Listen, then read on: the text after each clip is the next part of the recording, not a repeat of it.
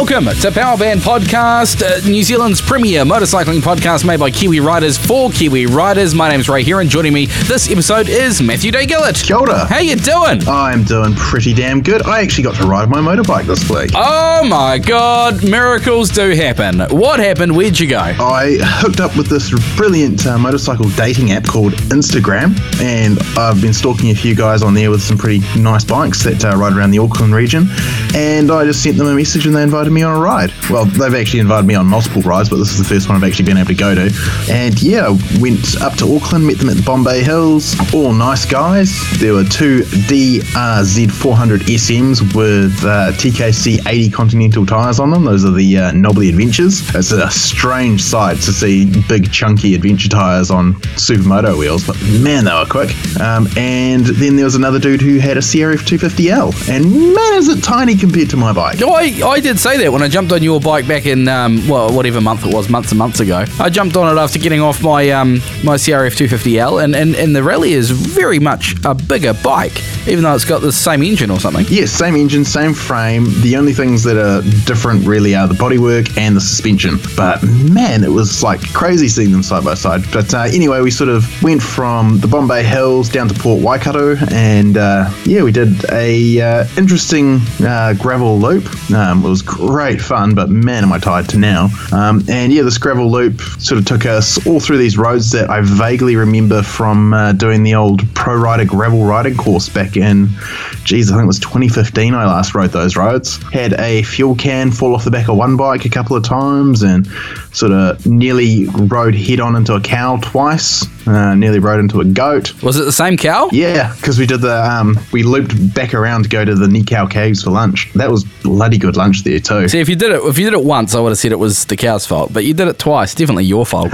Yeah, definitely. I'm sure it's just like the last time I rode this bike on gravel, I met a cow as well. So I'm thinking Rosie might be jinxed. Whenever she hits gravel, she finds a cow. But no, it was absolutely awesome, and sort of I was testing out those Avon tyres that Kiwi Rider sourced for me. Actually, the more time I spent on them in the gravel, the more I actually sort of came to grips with them. They're not as bad as I thought they were in the gravel. There are places where it shines, places where it could be better, but for a tyre that is so quiet and so much fun on the tarmac, and it can easily do the gravel, it's been a nice pleasant surprise, really. Well, it sounds like you had a good day out on Rosie. I've had a few things happen this week as far as motorcycling goes. The WR250 is no longer. That's right, you sold it. The WR250F is sold. I tell you what, I'm going to miss that bike. It was an absolute perler of a motorcycle. But no, she's gone to a happy new owner. I got a message saying, are the headers meant to glow red? I said, it never did it when I had it. But then I sent him a picture of a DR650 SE that was brand spanking new, and I had that hooning around a couple of weeks ago, and it had glowing red headers. The other thing that happened is after a story in Kiwi Rider featuring the MT-07, I got a phone call from a gentleman from Datto Racing Parts, DRP. You've probably seen them on Facebook, and if you haven't, do check them out. They import and supply many different brands of aftermarket kit for motorcycles, and we're talking a stack of different bikes, whole lot of stuff for MT-07s. Except not my bike. I saw on their website they don't have my bike, which is disappointing. I think they're more targeted at sport and street bikes and bikes you might take on the track, and no offence to Rosie, I don't think she's... I'd take my bike on the track. I don't think she's a bit of a track hack. But anyway, do check them out. They rang me up and they said, hey, we saw your bike in Kiwi Rider, and we decided that it looked a little bit stock, a little bit factory, especially that massive arse end on it. So what we want to do is send you some bits to make it look a bit fun and a bit funky and a bit new and a bit fresh and a bit more worthy of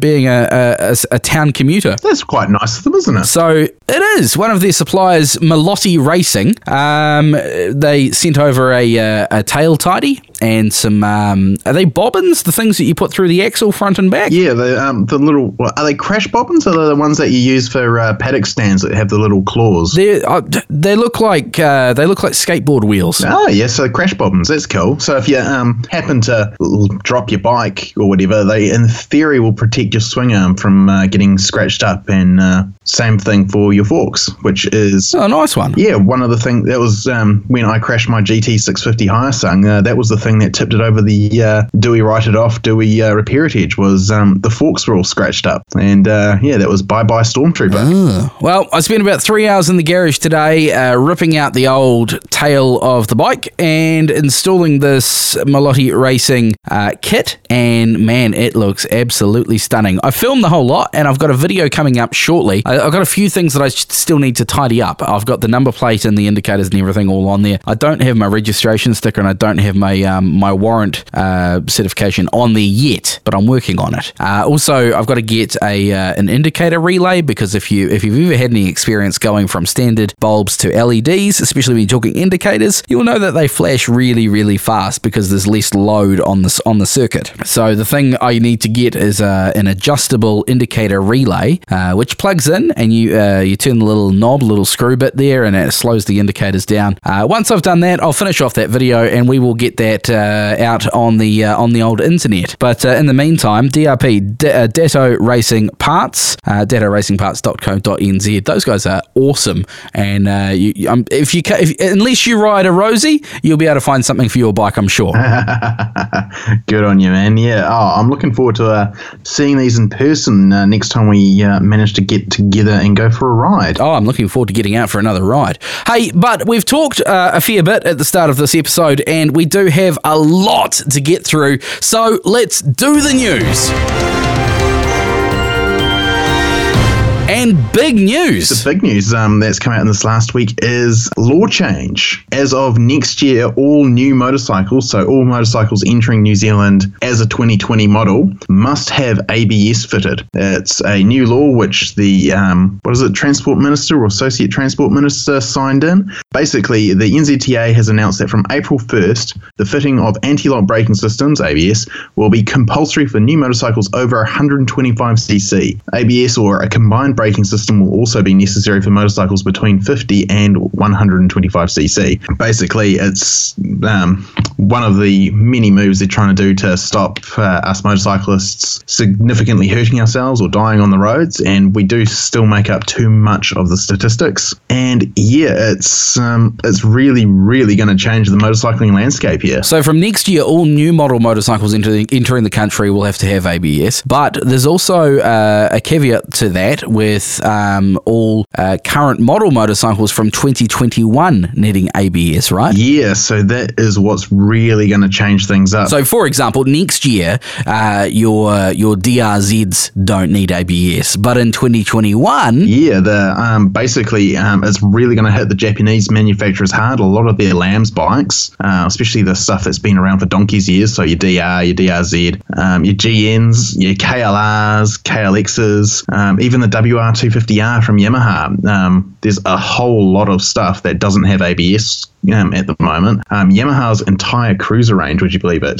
Just going off their website, I'm not 100% sure if the Bolt has ABS, but they're not screaming from the rooftops about the XV, any of the XV range, or that Yamaha R15. But yeah, basically, it's really going to gut a lot of the top sellers out of the market. So last year, 2018, top selling adventure bike was the Suzuki DR650. Great bike there too, I've ridden it. Yeah, it's a 30-year-old design, and yeah, you can bet your ass that Suzuki aren't going to go through the hassle that is setting up ABS for a bike which is really at the end of its lifespan. Well, see, this is my question. Are they really going to go, okay, well, we can't bring in the DR650 SE anymore without ABS? Are they really going to kill it, or are they going to find an ABS module or something they can put in? Like, they could put an ABS module in. It's not so much the actual physical module of it, because they've gotten down to really nice small sizes. It's the setup and the cost of actually tuning the ABS to appropriately work. And because it's an off-road bike as well, you have to have it so that the ABS is still on at the front, but you can switch it off at the back or completely disable it. And I don't think, there's a lot of costs involved in that, and I don't think they're going to go through that hassle for a bike where it's not sold in many markets now. Like, it's not sold in Europe. I don't think it's sold in the Americas anymore. Like, it's literally just New Zealand and Australia. And I don't think they're really going to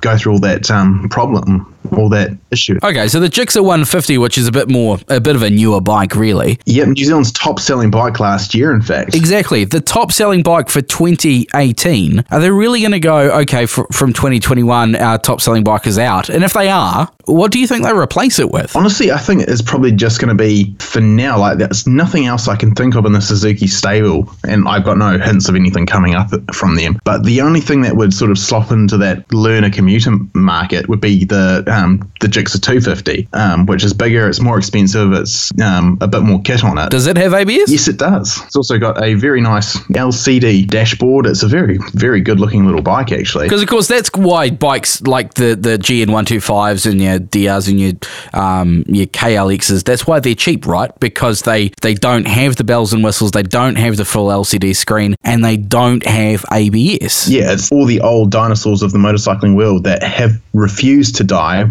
out here. They're finally getting their death knell, I'm pretty certain of. Another one that's going out, the KLR 650, though there are rumours that Kawasaki is trying to develop a replacement for that, though they're just rumours. Fingers crossed, though, the things like the WR250 that can currently be road registered, fingers crossed that you can get an ABS version of that, because, you know, for the people who like getting the 250s and taking them dirt and taking them off-road, the WRs are fantastic bikes, and not being able to get one of those and take it on road would be a shame. See, I think the Kawasaki, the KLX 250S, I think that has some hope, because the new KLX, the 230, has on and off-road ABS built in, so Kawasaki could, in theory, retrofit that to the 250. There's not a huge amount of differences there in terms of weight and rolling diameter and all of the geometry there. But the Yamaha's, like the ABS rule's been in place in Europe for a few years now, and basically in Yamaha in Europe only sell the WRs as competition-only bikes. They can't be road registered. So dirt bikes, essentially. Yeah, which, like, it's a shame because they got so much cool tech. You'd think that, oh yeah, they sell a few that are road registered. Is that also, though, potentially because the WR is more suited to Australian and New Zealand conditions?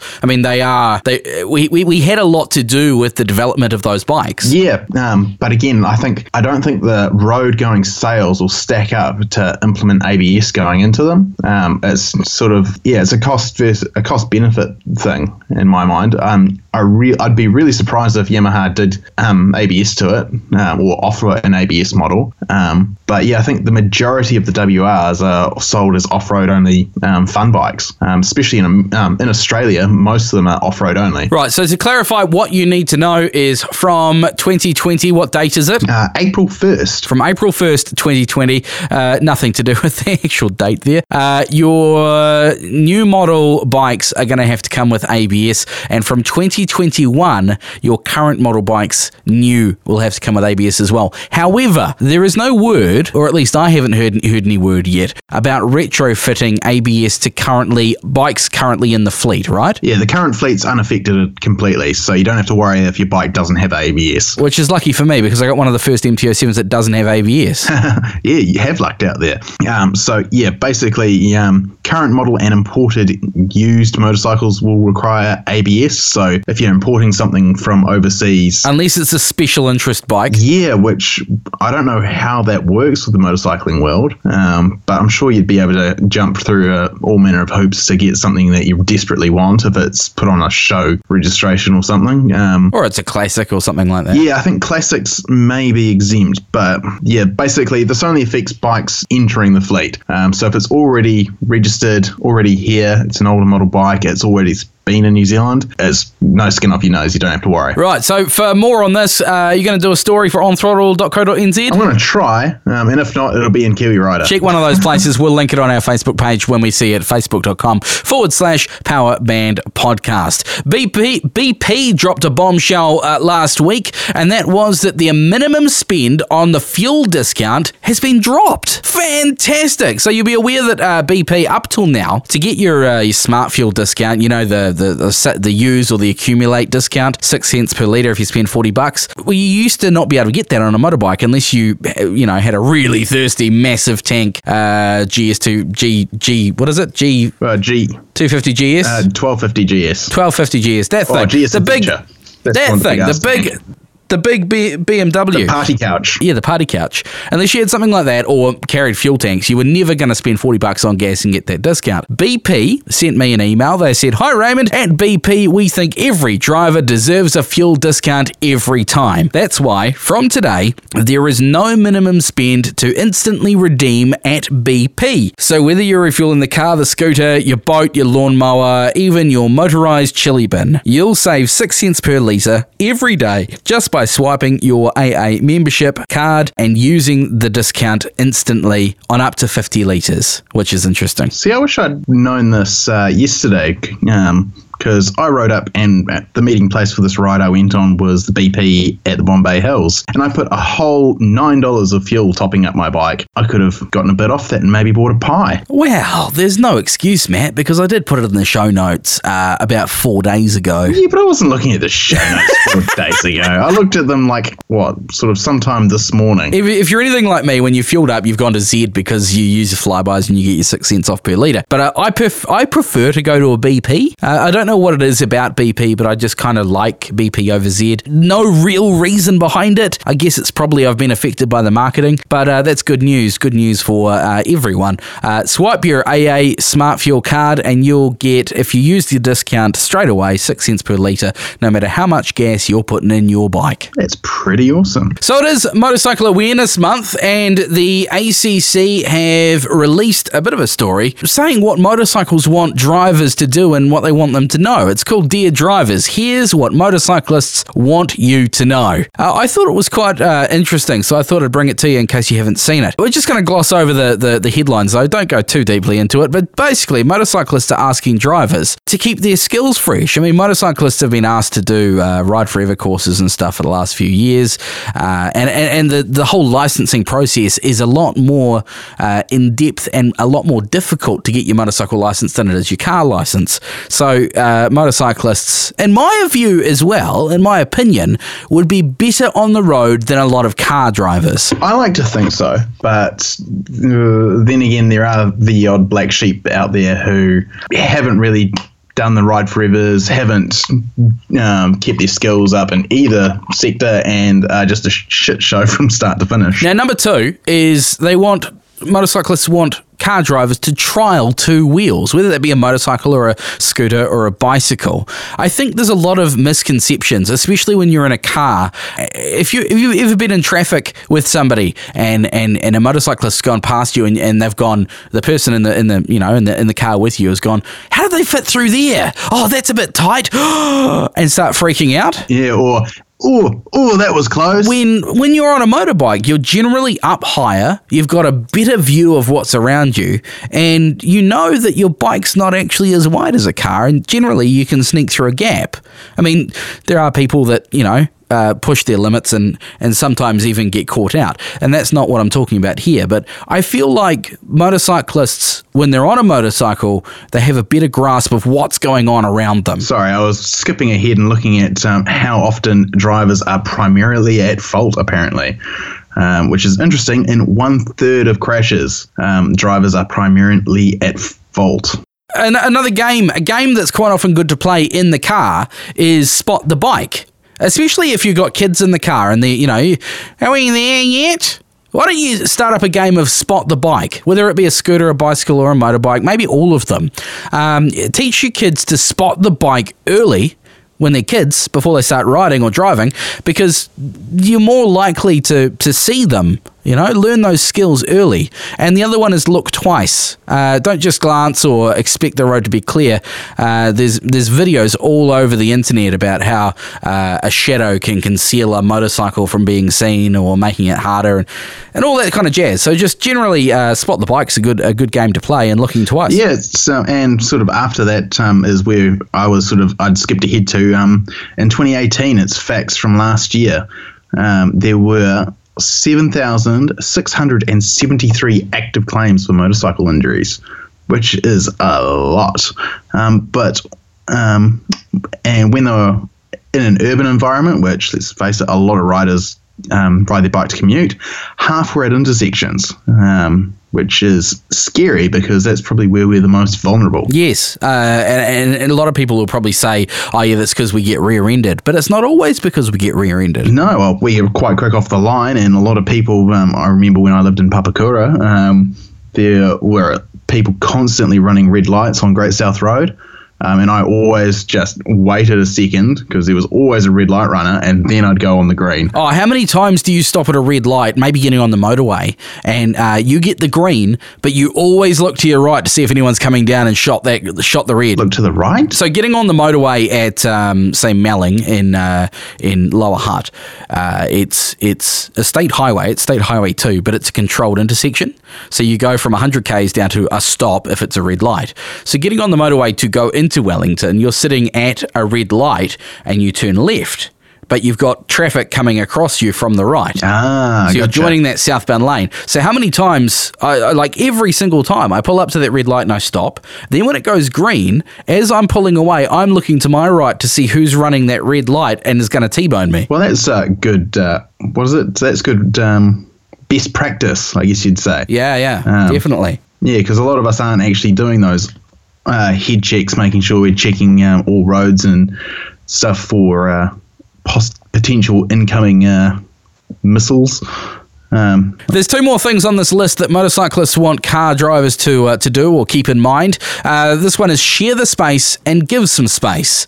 So just remember that, yeah, you've got the lane and you're in a car and it's a bit wider than a motorcycle, but the lane's actually generally quite a bit wider than the car. And so if you were to stick to the, to the center/left, so just a little bit further left than you would normally think, a motorbike can zip past you on the right because they're actually allowed to pass you on the right in most cases.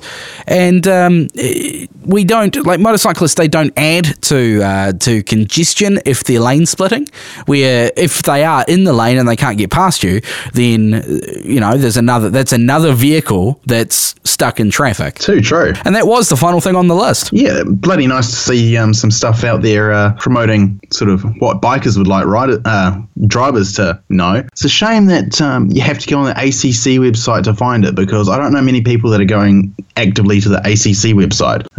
So maybe we should give that a good punt on the Facebook page. Yeah, we'll check that up on facebook.com/PowerBand Podcast and make that known. Of course, it is Motorcycle Awareness Month, which is MSAC, which is Motorcycle Safety or the Motorcycle Safety or Advisory Council, and ACC getting together for this initiative. I've got to say a massive thank you and a high five to Dave Kilty from ACC Ride Forever. He's been everywhere in the last for the 2-3 weeks, and he's a busy man. I've been trying to pin him down for an interview and just have a yak on the podcast, and due to my own diary being full and his is just crazy, it's been a bit hard. But well done to that man, and well done to ACC for to getting out there. There was a motorcyclist breakfast on Friday, and I didn't make it, but I kind of wish I did. That was in Wellington. I know there was events all over the country. Was it a free feed? It was. Oh damn! Did you have to show up on a bike though? No. You just show up in the car, but you take your helmet. Hamilton in the coming week. Oh, I could make that work with the baby. But that about rounds off the news. And the podcast. And pretty much the podcast, you're right. Got to say a massive thank you to you, Matt. Thanks for joining us today on throttle.co.nz. What's cracking on your website this week? The latest thing that's on my site that I've been working on is a story on is buying a brand new bike worth it, which will be interesting considering the whole new ABS laws coming in, which could bump up prices in some regards. That was something we didn't really talk about. But if the manufacturers do decide to retrofit ABS, it will mean a price bump. But that's what I'm working on for the last week. So I hope to have that published before this podcast goes live. And if not, just hit me up about it. Brilliant. On throttle.co.nz and on Facebook as well. Got to say a massive thank you to our mates at Kiwi Rider, doing the good thing as far as Kiwis and motorcycling goes. Check out kiwirider.co.nz. New magazine out last week. Lots going on in there. Beta motorcycles, better dirt bikes, and what else do we see? they had the Katana. I wouldn't mind having a go on that, actually. I should probably hit up Suzuki about that when I try and call them up. No, I want to go on the Katana as well. I've actually got a story in mind, because the last time the Katana came out was the 80s. So if you're going to test ride a Katana, can you do it in 80s gear and have the 80s soundtrack and go and do things that you would do in the 80s? Like in the 80s, where would you have ridden your motorbike to? Shit, I don't know. I was one in 80. Well, not you, but your parents. Where did your dad ride to in the 80s? Probably down the bowling alley to meet your mum, right? Yeah, something like that, I guess. I don't really want to think about what my parents did in the 80s, to be honest. I want to ride a Katana. That's the long and skinny of it. This is PowerBand Podcast. We release new motorcycling content relevant to Kiwis and riding every Thursday. Make sure you hit that subscribe button, hit that like button. Please do share this with a riding buddy of yours. It is free to listen to on whatever platform you're on. What are we on? Spotify, iTunes, Apple Podcasts, Google Podcasts, Android. We're on Podbean. We're on Stitcher. We're on, did I say Spotify? We're on Spotify.